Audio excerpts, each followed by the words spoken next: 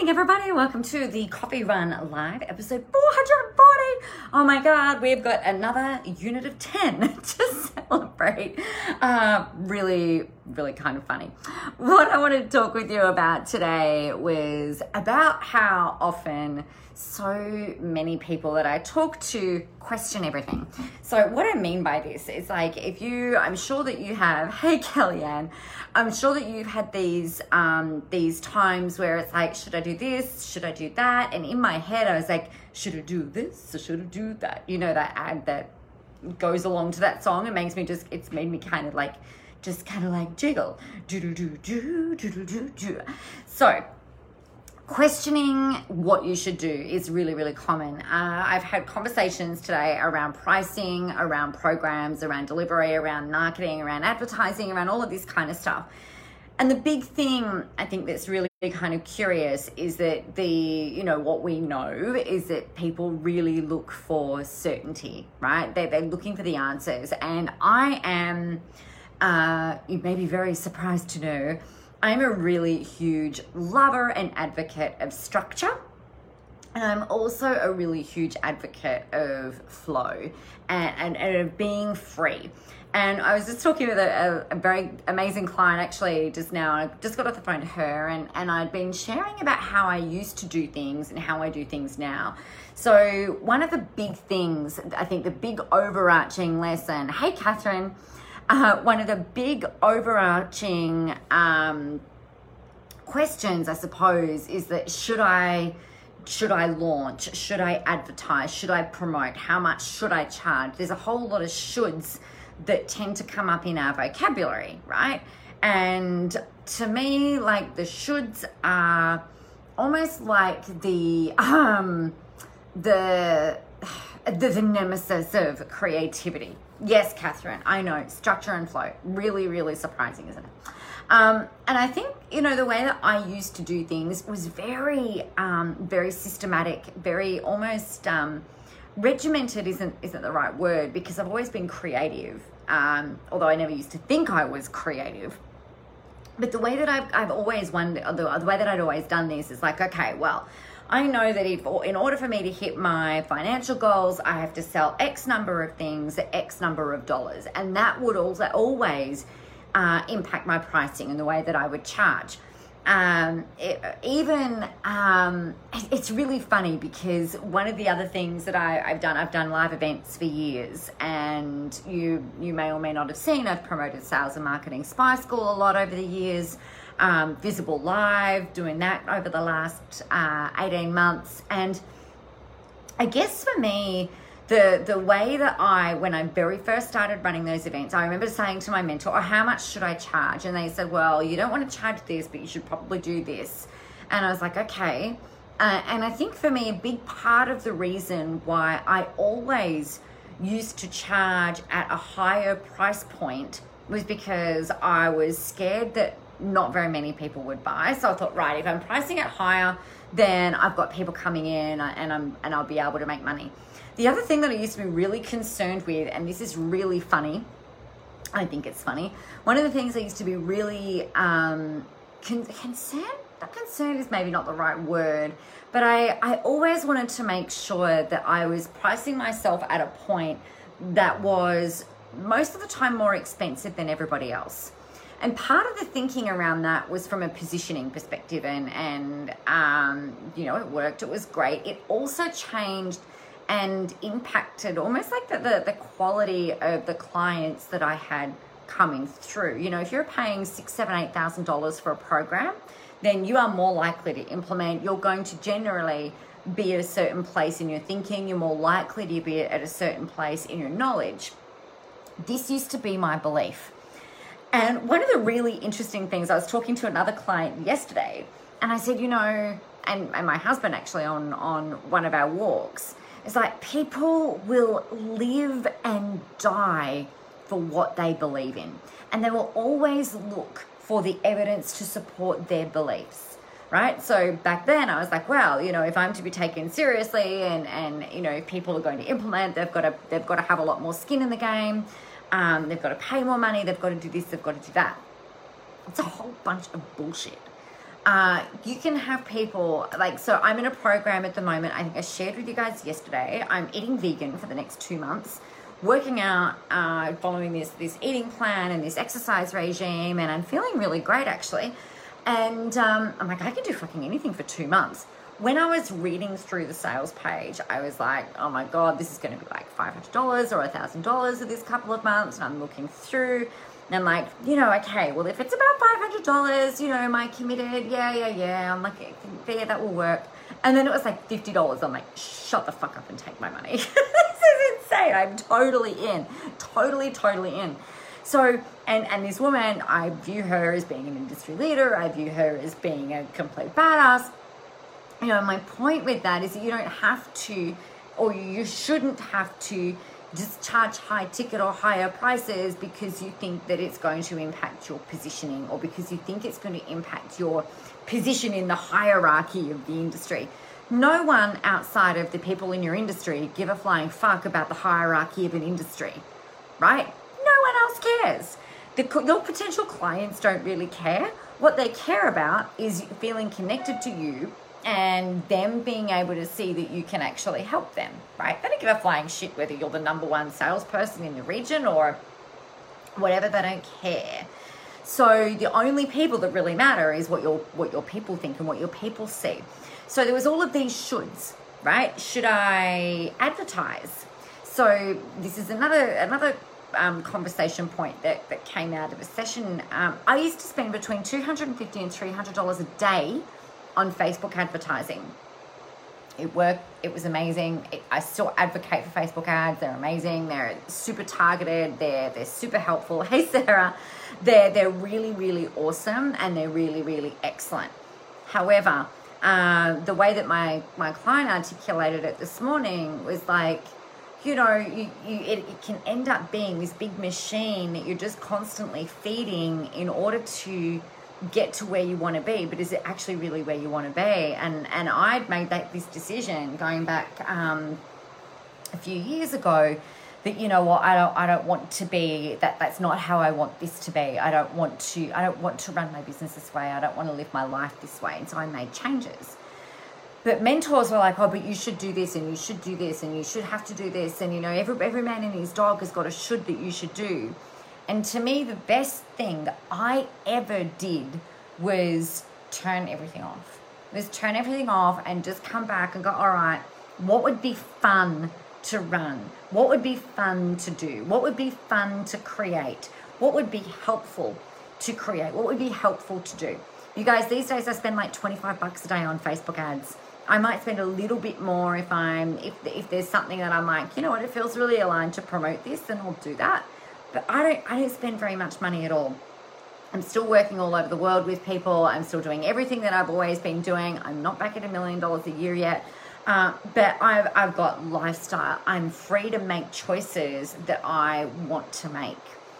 One of the other questions, we're talking about shoulds, right, is when it comes to running online programs. Now, I don't know how many of you want to run online programs. I suspect probably most of you.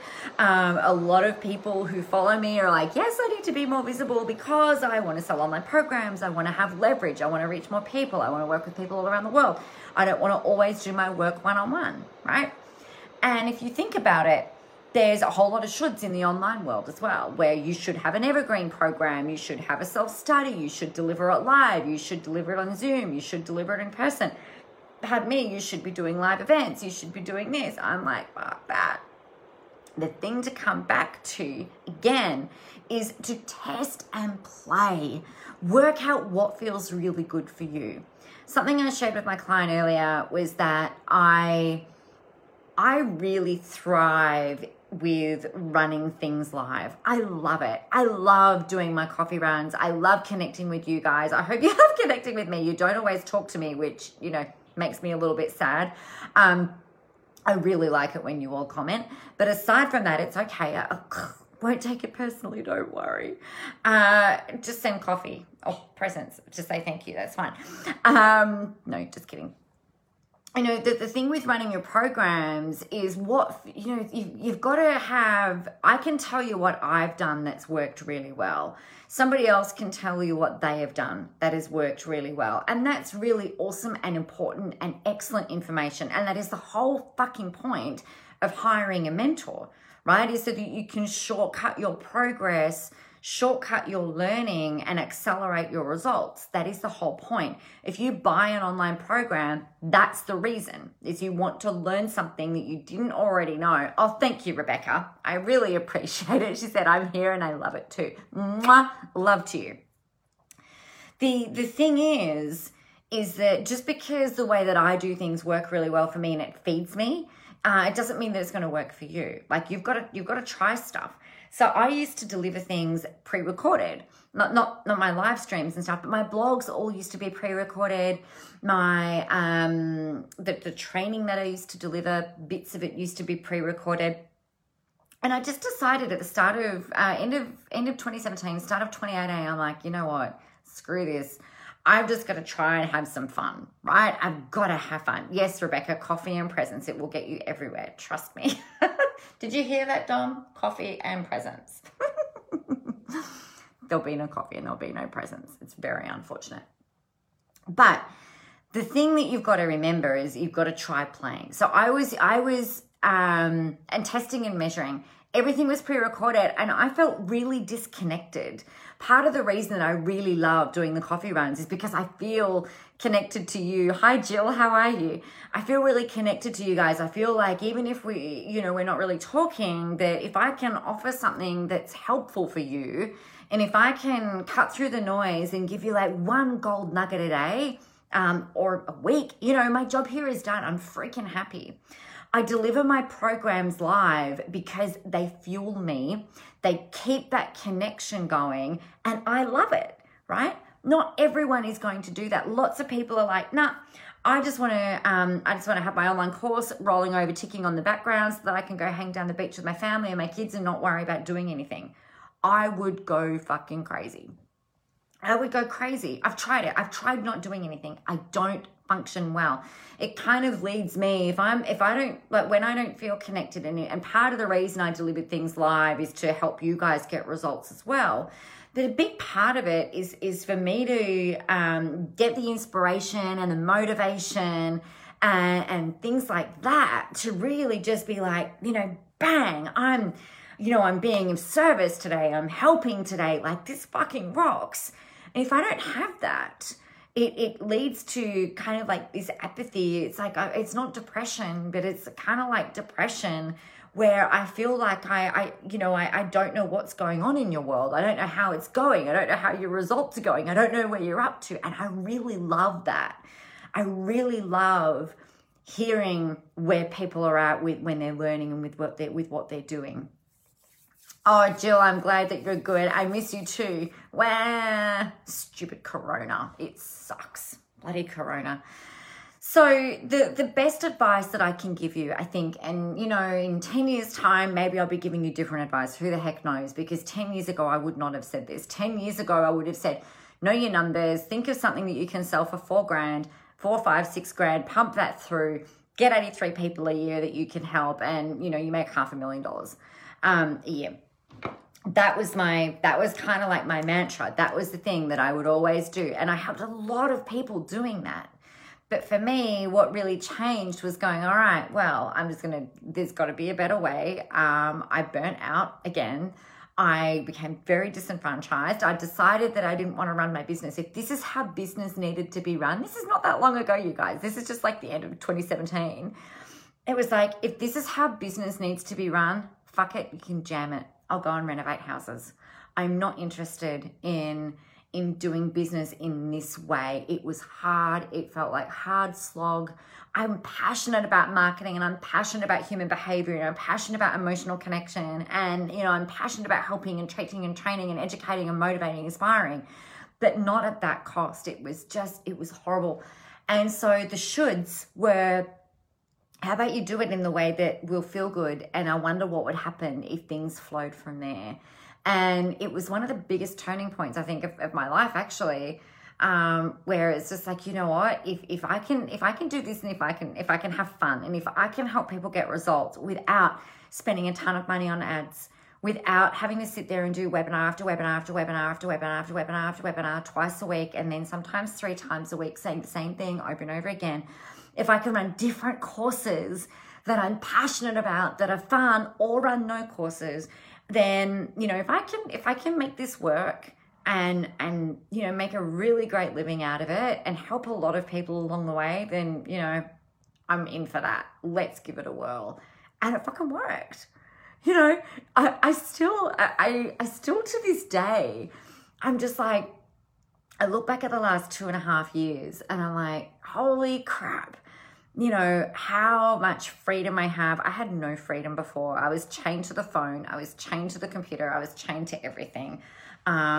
It's a really different polar opposite actually to how I felt going back maybe even 5 years ago.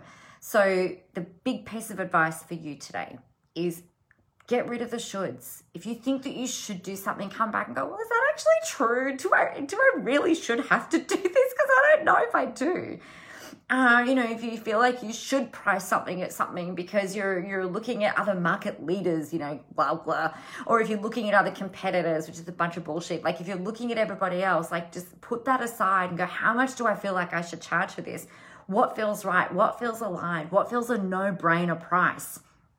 Like that program that I'm saying, you know, $50, shut up and take my money.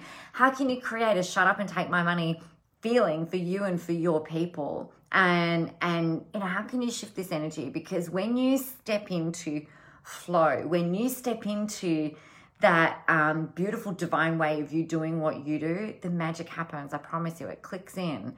And it can take a little bit for the momentum to build. But if you've been thinking that there's a better way, there probably is. That's my wise words for you today. Jill, congratulations on your book. How exciting. Oh my God. I can completely relate to the feeling of a book being finished, as you well know. Very exciting. All right, you guys, I'm going to love you and leave you. If you have any questions about the shoulds or anything else to do with visibility, marketing into the spotlight, like anything at all, just ask me anything. And if I can answer for you, I absolutely will. But in the meantime, rock on, go on and get yourself out there, have a whole ton of fun doing it. And remember, the world is ready for your brand of awesome. I will see you tomorrow.